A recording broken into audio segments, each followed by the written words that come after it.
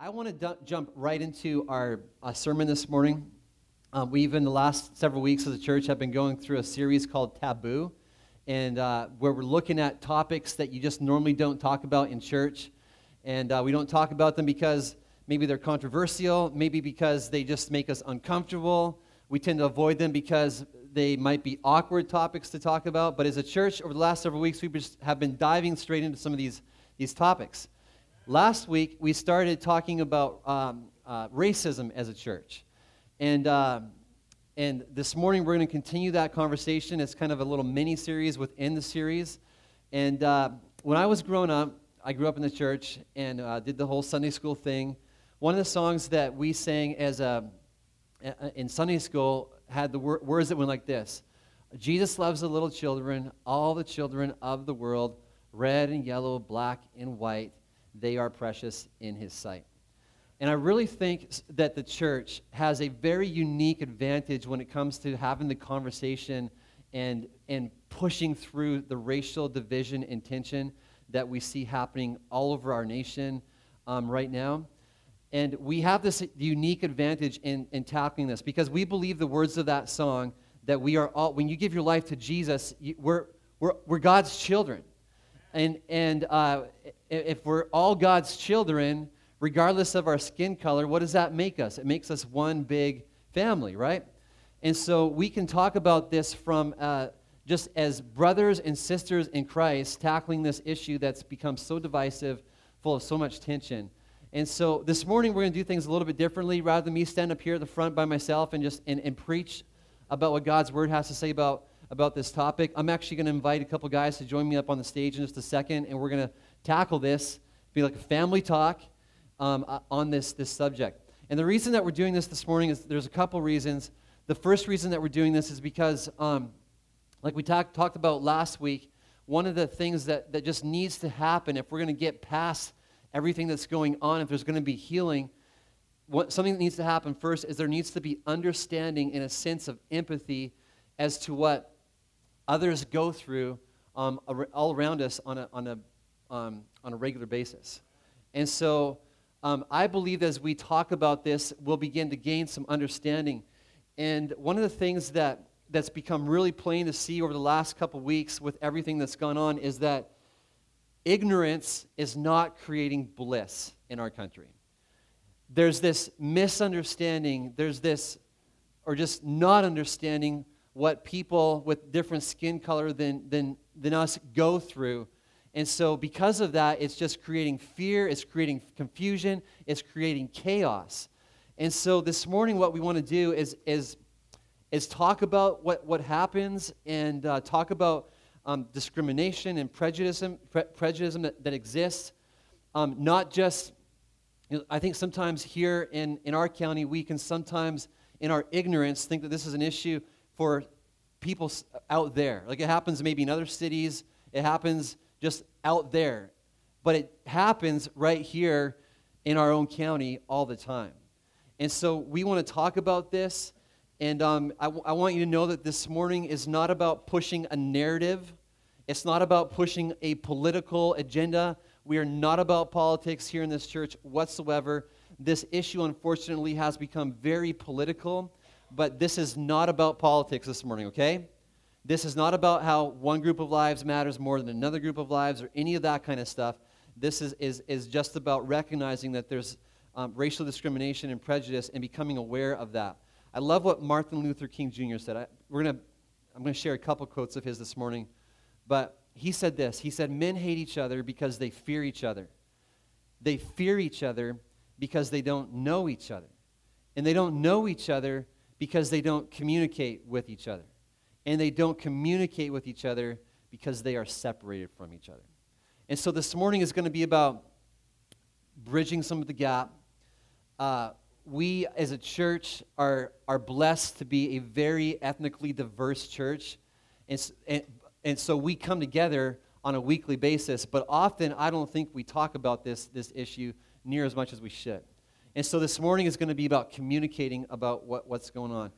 And so it's about gaining understanding and empathy. And then the second reason is so that armed with understanding and empathy, we can be people that are God's instruments for reconciliation, God's instruments for healing, God's instruments for justice in our nation. Bill Hybels, a pastor from Chicago, he put it like this. He said, the church is the hope of the world. And when it comes to this issue, we carry something that nobody else carries. We carry this belief that we are all made in the image of God. And we also carry this biblical conviction. The Bible says that there's neither Jew nor Gentile, neither slave nor free, nor is there male and female, for you are all one in Christ Jesus. We carry this belief that we're all one, regardless of ethnicity, regardless of skin color. And so, as we head into this discussion this morning, I just want to acknowledge before we do that this issue has become much more complicated to discuss with the shootings of these police officers in the last couple weeks. Normally, you could talk about this and just not have it be so complicated, but it's become complicated in that now that when you talk about racial discrimination, there's a whole group of people that thinks, okay, if you're talking about this, that must mean that you don't care about law enforcement. It must mean that you don't care about police officers. Well, I want to be super clear this morning in saying that yes, we appreciate and we love our law enforcement. We love what they do for us. Yeah, it's okay to clap this morning. And we just want to say right up front that what's gone on the last couple of weeks has just been a complete tragedy.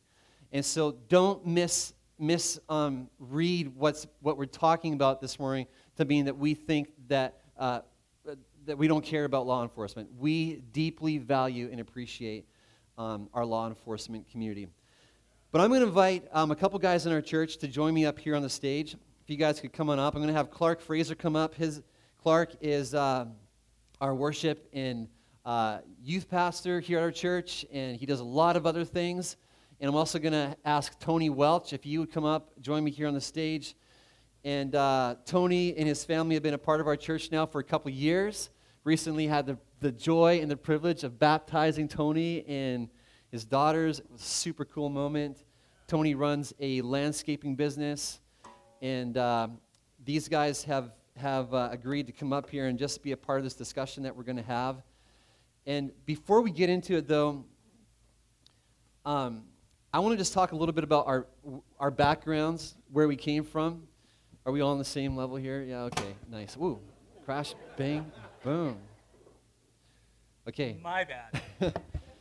But I want to talk a little bit, just so you guys know a little bit of our backgrounds and where we come from. So I grew up in my dad was a pastor, and he pastored mainly Native American churches. In Canada, First Nations is how we refer to Native American people. But grew up in that just a very ethnically. You all right over there, Clark? You breaking the chair? I am. Or is it already broken? Oh, it is already broken. Haha. Yeah, let's go with that. Yeah, okay, awesome. But I grew up in a church that was very, very diverse. I mean, that's just the environment that I grew up in. When I was singing that song, Jesus loves the little children, all the children of the world. My dad would actually have, every time a baby was dedicated in our church to Jesus, that was the song that we sang. And so I'm seeing white babies being dedicated with this. We're all precious in God's sight. And a few weeks later, a Native American baby being dedicated, all precious in God's sight. So I grew up with this kind of context and environment, and just really appreciate the differerences that we have, but just that we can be one. How about you, Clark? What's the context that you grew up in? And maybe just unpack that a little bit for us. Yeah, so I was born and raised in Hawaii, and down in Hawaii, we're called the melting pot. And so there's so many different ethnicities that I grew up surrounded by. And so as much as we all had our own ethnic pride, we all kind of grew up together. So it was, never really saw a whole lot with regards to racism towards one another. In fact, I was considered the majority. And down in Hawaii, the minority was actually the white community. And so a lot of the racism that I saw growing up was actually geared towards the white community. And that's kind of what I grew up with, was watching that.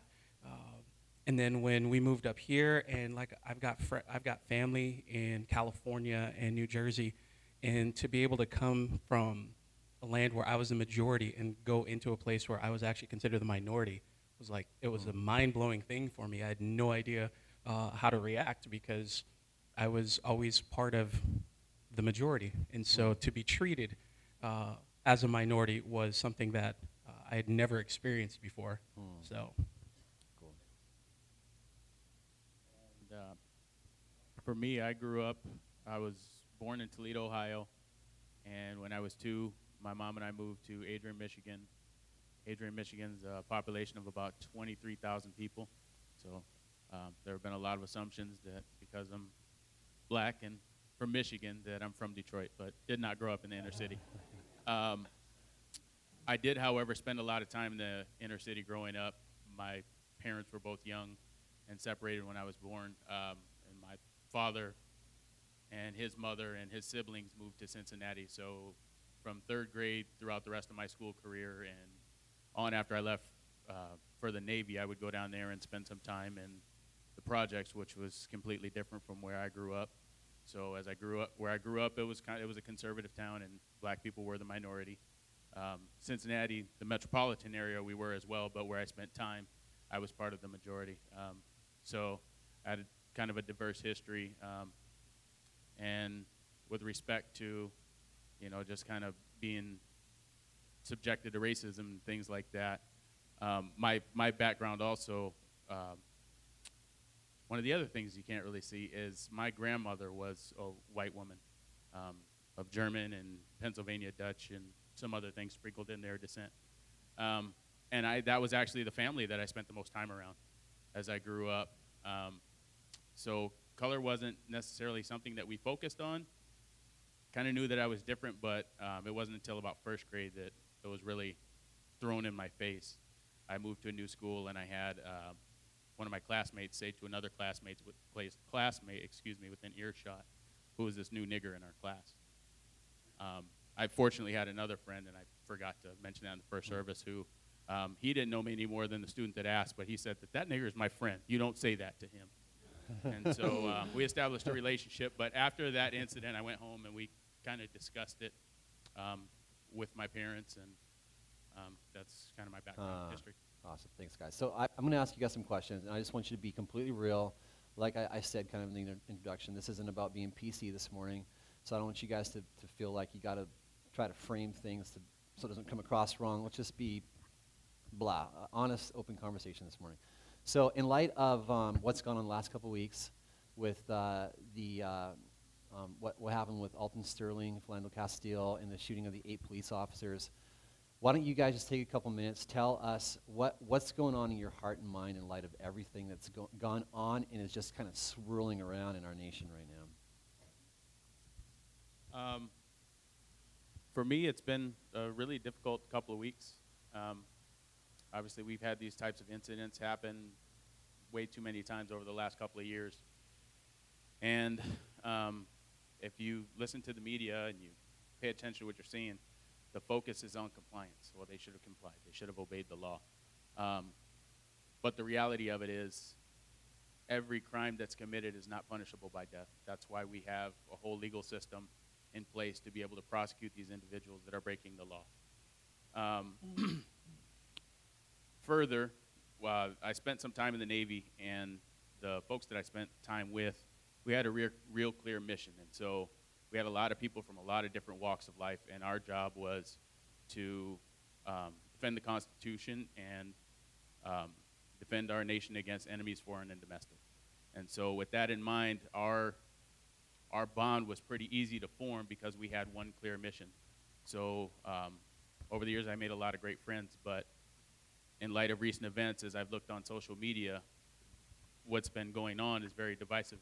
Where I'm a firm believer in law and order, like I say, we have people that are dying, and they're not getting their fair shake. And in addition to that, once they're gone and they no longer have the opportunity to defend themselves, rather than talk about the father or the family or the whole history of the person, their character is being indicted in addition to them also being deceased. And, their character is called into question as we look at their criminal records and their history and their background and their run-ins with police. And to the contrary, with these officers, and it's no better that they've died either in the line of duty, but just to kind of focus on it, when we have the officers die, it's a tragedy. It's an assassination. We put blue ribbons on our cars, and we hail these folks as heroes, and no one's questioning their character or their conduct record or their history in regard to the job that they do. So it's been really tough. I have friends on both sides of the aisle. Like I say, I spent a lot of time in the inner city with my family. I've been raised to obey the law and follow the rules. And I have law enforcement relatives and friends, and it's their job to try to keep us safe. So it's a real tough spot to be in right now. Yeah, I'm going to come back and ask some more questions on that. But Clark, how about you? What's going on in your heart and mind? I'm kind of in the same boat with Tony in the sense that it's a difficult road to navigate for me. I was raised to be cautious around law enforcement, and it's always been something that I've been taught. And so I hear people saying, these guys should have just complied, this and that, and I get that. I was raised to, if I'm ever pulled over by a police officer, my hands are on the wheel, both hands. I don't reach for my wallet. I don't do this. I don't do that. I'm repeating everything that the officer is telling me to make sure that he understands that I'm complying as much as I can with him. So that's the way I was raised.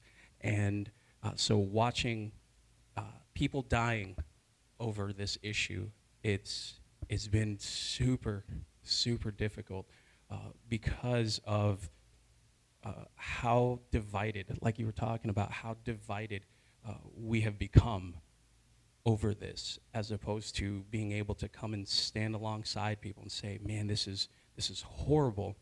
We're immediately going from one side, or for either one side or the other. And so for me, it's been hard because just like Tony, I've got friends who are in law enforcement, and I've got friends who have been shot and killed by police officers growing up. And so I've seen and experienced both sides, and it's just such a difficult road to navigate for me that I can't just go, police officers were wrong, the black people were right, or the black people were wrong and the police officers were right. There's so much more that goes into it, and it's a complex situation. One of the this last week, so kind of a question that's kind of related to this. I read this article by this guy named Jeff Wood. He wrote this article on Facebook that's kind of making its rounds. You might have read it. It's simply called "I Am a Racist," and the article is written by a white guy, and he had a lot of great things to say. And what was interesting about this article is that it was really resonating with the non-white community.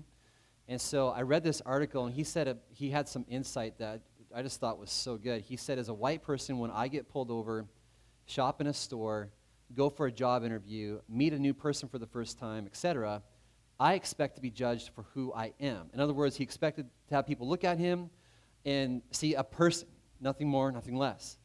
And then he went on to describe how, as white people, we're usually given the benefit of doubt in life, but for people of color, they work from the deficit of the doubt.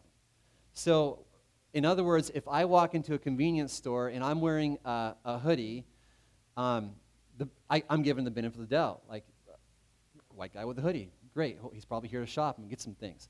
But that's not always the case. I don't work from this place of people being suspicious of me. And so, question for you guys is: would you say that there is such a thing as the deficit of the doubt? And if so, how have you experienced that? Where you've started from this place where there's just this discrimination in the sense that people start from doubting your intentions and questioning what you're really up to here. I have, and it's not really in regard to law enforcement. Like I say, I try to follow the law and live by the rules. But I did. So I spent my time in the Navy. I spent a couple of years as an operator at a roofing mill. And then I did that trying to prepare myself because I was under the impression that to be able to get into one of the refineries was the ideal spot to be if you wanted to make an income that you could support your family. So I worked hard for that. I tested several times, tried and failed, but just wasn't the time yet. I got an opportunity to test for Phillips 66, at the time ConocoPhillips, and I went and I passed the test, I got the job, and I came back excited, only to have somebody that was near and dear to me tell me that the reason that I got the job, and mind you, this was 12 out of about 500 people that tested got hired. The reason that I got the job was because they had to keep their numbers up, referring to being a black man. How are you, Clark? So for those of you who don't know, deficit of the doubt, another way to put that is guilty until proven innocent. And so I could say that happens pretty frequently. This past Monday at Ferndale Hagen's. Now, for those of you who know me, I love hoodies and sweatshirts. I have a ton. My wife is back there. She can attest 3/4 of my wardrobe are sweatshirts. And so I have a ton of these. And so I wear them because I love them. But I walked into Ferndale Hagen and immediately was seen by a man who was just standing there, who looked at me very intently and then turned over and pointed at a police officer who was getting food. And then he looked back at me and he did this. And I had no idea what to do with that. So I'm looking at that going, okay. I had no idea. I'm totally used to walking down the aisles and having little old ladies clutch their purse a little bit tighter, and scoot the other side. I'm used to that. But watching this just happen in front of me, it was crazy. I really didn't know what to do with it. Just threw me off. So you would say that there's definitely some discrimination that happens right here in our backyard. Yeah. Yes. You gotta experience it. I don't get that. I wear hoodies all the time. I just don't get that people don't look at me and have that kind of response. I've yet to have that. Question that I have for you guys. So as a white guy, I rarely spend time thinking about my ethnicity. I'm just not really aware of that. I go through life just kind of going through life, and I don't live with this constant awareness that I'm a white guy. It doesn't stare me in the face, and when it does stare me in the face, it's not in a negative way that it stares me in the face. So if I look back on the last few years, there's a few times that my whiteness has stared me in the face, and one of them was actually at Jose and Monique's wedding rehearsal. Or at not the rehearsal, at the wedding reception. And it wasn't in a negative way, but so there was me and my family, and a small handful of other white people there, among probably a couple hundred. And so at one moment in the wedding reception, Mona Holinda, who also goes to our church, she called me out. I had no idea she was going to do this, but it was like the first dance of the dance where, and she had some of the men who had been just part of Monique's life come up and dance with Monique. And so one guy would come up at a time, another guy would come up, and then I'm way back in the corner, and Mona goes, "Pastor!" And my first response is to go, look around like, "You're not me." And then okay, no, this is not happening. This is not happening. That's what I'm thinking. And so, but I go up there, and of course, one, I'm a white guy, and so I can't dance. And then two, the second thing is that I'm not used to that level of inclusion with a family. They'd been coming to our church for probably about 10 months at the time, but I just was like right in there. I just in an uncomfortable way. So in those situations, my whiteness stares me in the face, but it's very, very rare for me to go through life going, I'm a white guy. How's it with you guys? Do you find that your ethnicity, does it stare you in the face a little more often? Are you a little more aware of that? Or how would you explain that? I would say, for me, my ethnicity does become something somewhat of a common occurrence. It's not even so much my ethnicity so much as it is my color, because there's a lot of times when I'm mistaken for a Hispanic or Latino, which is totally fine, but I'm immediately judged based on the fact that I'm not, I'm a different color. And so that to me, it's really not so much about my ethnicity. When people hear I'm Samoan, the first thing they say is, "Oh, you play football?" Yeah, no, I don't. And so that's the thing is, for me, I've noticed that when it comes to ethnicity, especially here in the Pacific Northwest, it's not that big a deal so much as the color of my skin is. How about you, Tony? On a day-to-day basis, I would say I'm used to it, if that makes any sense. Yeah. So it does. There are certainly some instances, and in times like these, when we have a lot of this tension within society because of things that have happened around the world, I do happen to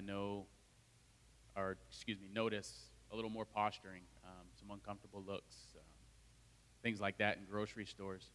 And I was actually kind of reflecting on that over the last couple of weeks.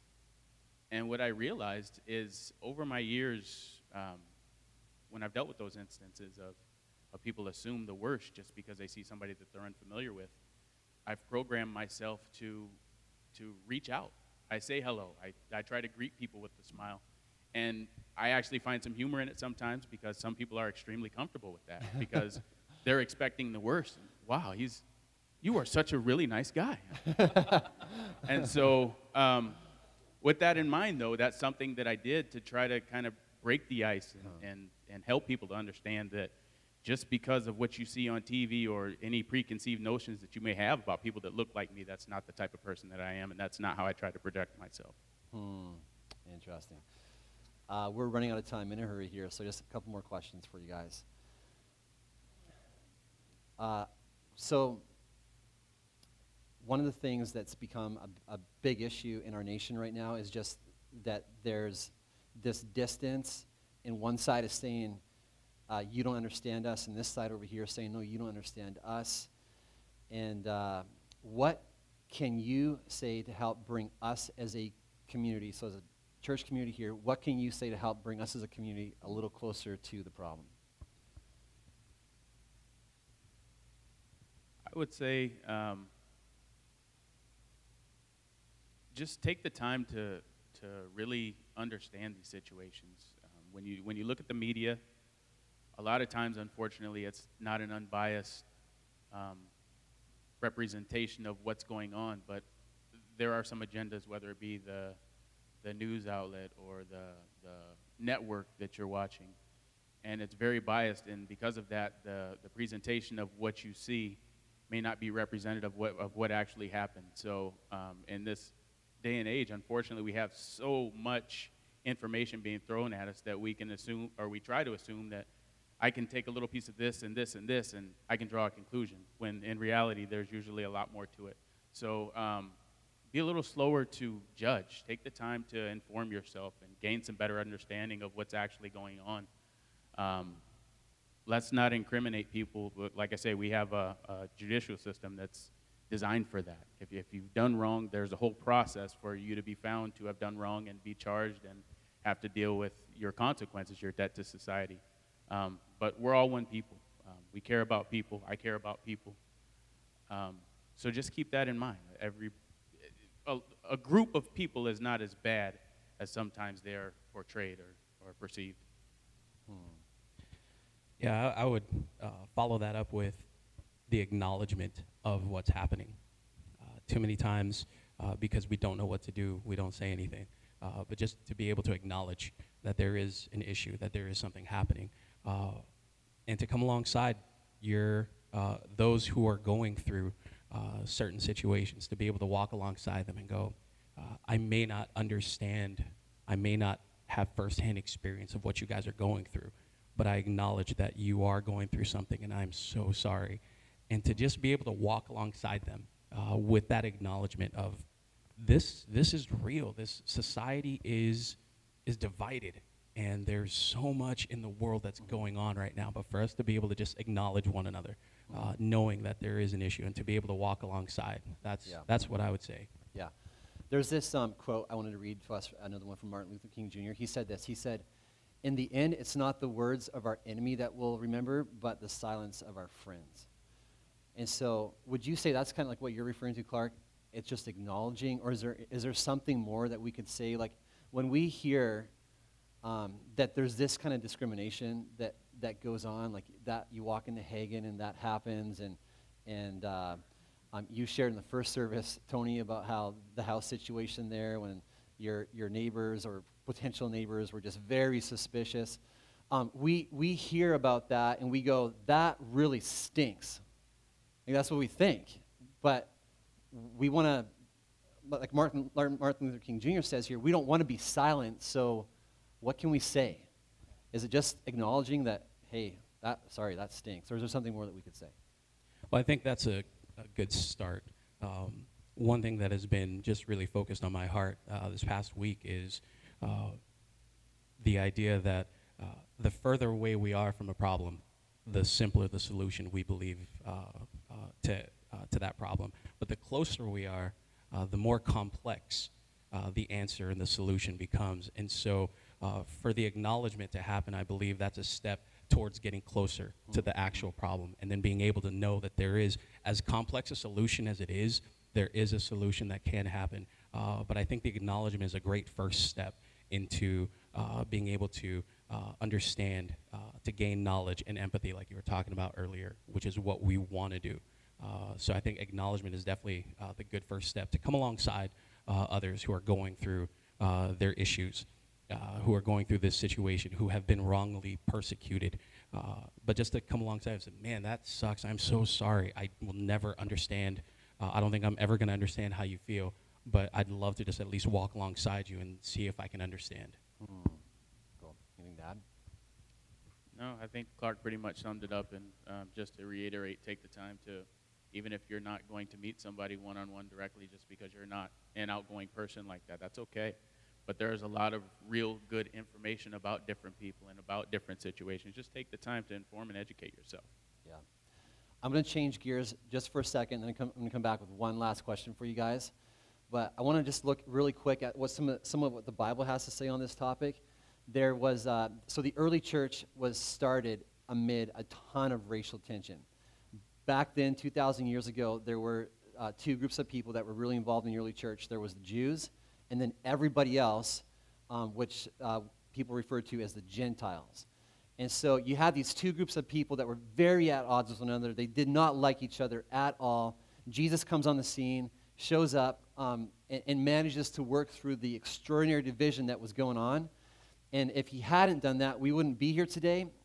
Division would have definitely destroyed the church, because you cannot have a movement, you cannot have a church that's about loving others and when there's division. You just can't.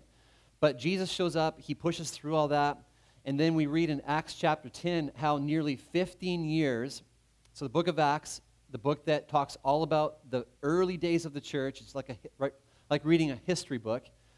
The book of Acts, we read in Acts chapter 10 how Peter, this guy who is like one of the most prominent disciples, he's a prominent leader in the church, 15 years after Jesus was resurrected, came back to life, went back up to heaven, Peter still dislikes Gentiles. He still has this discrimination, this prejudice against Gentile people. And then one day, God, through some just miraculous circumstances, he shows up to Peter and he says, Peter, I want you to go and visit a guy named Cornelius. Cornelius was a Roman centurion, which in that day, for Peter, is the most hated kind of Gentile. He's not only Gentile, but he's part of the Romans that are oppressing the Jewish people. But Peter, he listens, he obeys God, he leaves his hometown, and he makes this journey to this town called Joppa, where Cornelius lives. Cornelius is excited. He wanted Peter to come visit him. He's excited that Peter's going to show up, and so Cornelius gathers his family around. He gathers some friends, And the Bible tells a little bit about what happens. Peter or Cornelius comes to the front door. He opens the door. He lets Peter in. They have this brief conversation, like an introductory conversation you would have when someone comes over. And then the Bible says, while talking with him, Peter went inside and found a large gathering of people. So you got to put yourself in this moment to really appreciate the awkwardness, the tension that's in that moment. Jews and Gentiles did not get along. They disliked one another. And here's Peter, a Jew, walking into a house full of Gentiles. There is tension in that moment. They're going, what's Peter going to say? And Peter's going, what in the world am I getting myself into? And then Peter, who's just got this real gift for making an already awkward moment even more awkward, listen to what Peter says as he walks into that room full of people. He said to them, "You are well aware that it is against our law for a Jew to associate with or visit a Gentile." I mean, can you make the situation any more awkward than, starting off with that line? But Peter walks in and he says this. He just cuts right to the chase. Peter is a let's just lay the cards on the table kind of guy.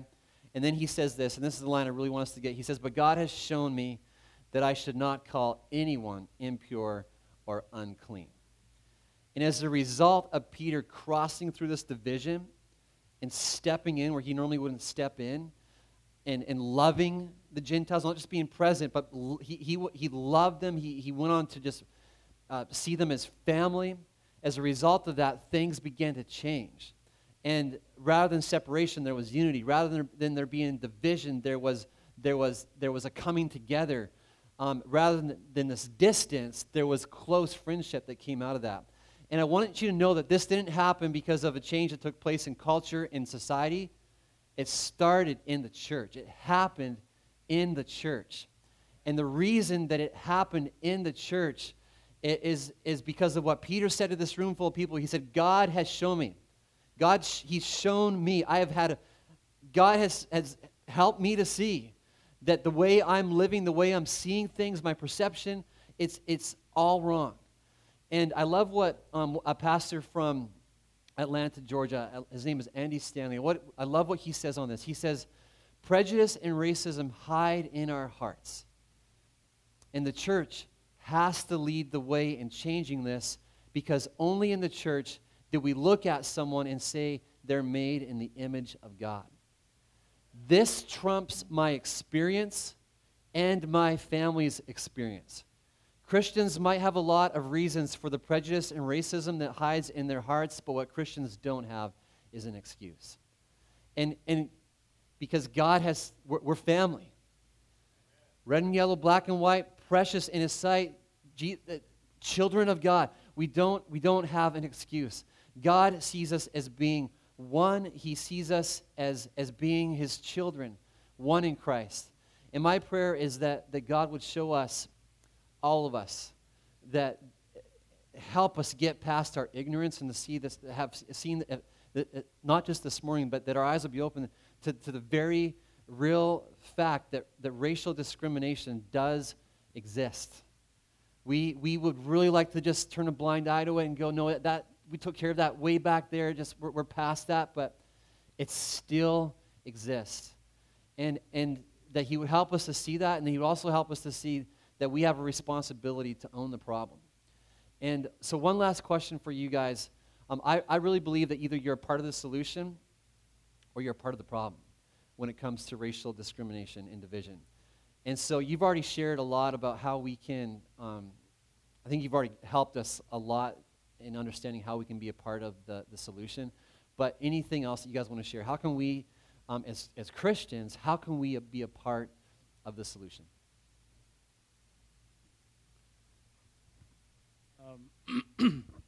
I would just say, take the time to get to know one another.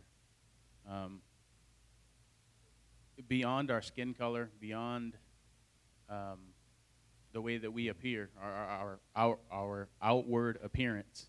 If you take the time to get beyond the flesh and get to know the person, get to know individuals, you'll realize that as many differences as there are that we see, as there are that there may seem, we're not as different as we appear. I think we all have a lot of love in our hearts, a lot of compassion for one another.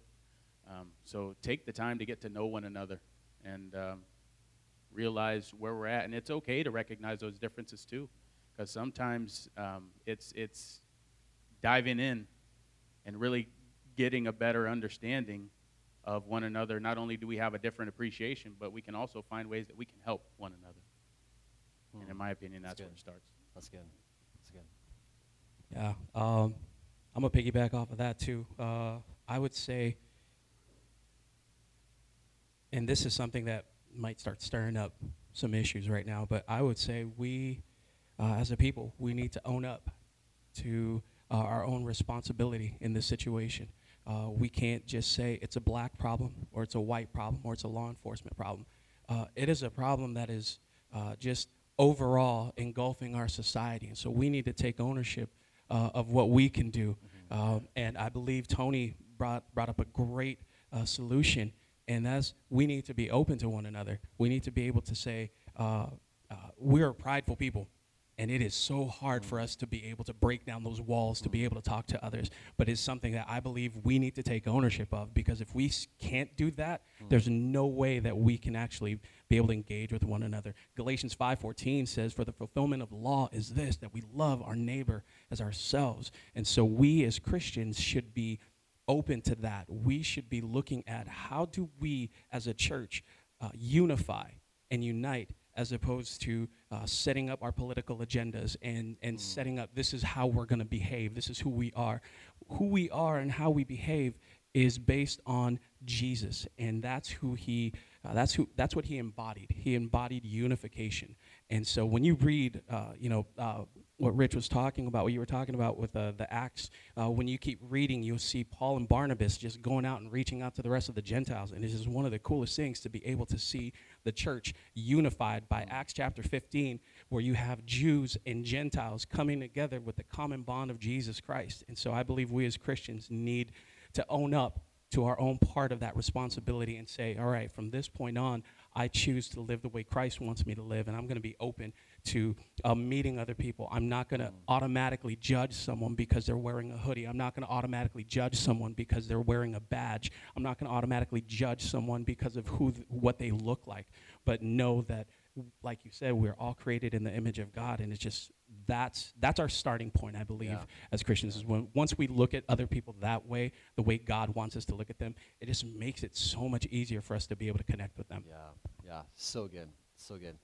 Guys, I really appreciate this. Let me just wrap us up in prayer this morning. Lord, it's been so good this morning to be able to just talk openly and honestly about this subject that has, Lord, it's just an important topic to be discussing. Lord, too often Lord, I think we all just tend to have a tendency to want to turn a blind eye and just to pretend that a problem, an issue doesn't exist, and so we just go our own way. But Lord, it's important for us to even just acknowledge this morning that this is an issue, not in some distant, far-off city, but Lord, it's an issue right here in our own backyard. And so, Father, I pray, Lord, that with that understanding that Jesus, we would, Lord, just make even more of an effort to love one another. Lord, to step across any sort of divisions that we may have set up and just love people, Lord, regardless of whether they've got the same skin color as us or not. Lord, help us to be people that love others. And Lord, I pray that, Lord, you would help us like these guys have just shared. Lord, may we not be people that are just quick to judge. And Lord, may we be people that are quick to love. May we not be people that are quick to speak and just throw our opinion out there and say how it should or shouldn't be. But Lord, may we be people that instead are quick to listen, that ask questions and just really want to understand what's at the heart of what's going on here. And then from there that we'd be able to just do our part, like Clark shared, in owning the problem ourselves. God, help us not to be people that say it's all about somebody else, but Lord, may we say, what can I do to own this? How can I be a change agent? How can I be someone that makes a difference and brings light where there's darkness? And so, Lord, we need your help. We need your help. Lord, I pray, Father, that for us as a church family, that God, it would start right here in this church. God, may we just be an incredible light, Father, in this community and county of what it looks like to be a church that is one in Christ and that loves one another despite skin color. Help us to be a light in that way. Lord, help us to be people that push outside of our comfort zones and even have people in our homes that are a different skin color than we are. Lord, may we just be people that love to that extent, and we need your help to do that. And Lord, I also want to pray that you would help us to just be instruments of love and healing, God, in our workplaces, Lord, in our schools, in our classrooms. Jesus, when we run into, when we see discrimination happening around us, I pray that you give us the courage to stand up and do something. Lord, I pray that you would help us to be, just to not be silent, but Jesus, help us to be people that are friends, that love one another, and will say something. And so I just thank you for this opportunity that we could have together this morning. I pray, Lord, that you would begin to work in our lives, God, to just bring healing where there's so much division in our nation. And ask all this in your great and awesome name, Jesus. Amen.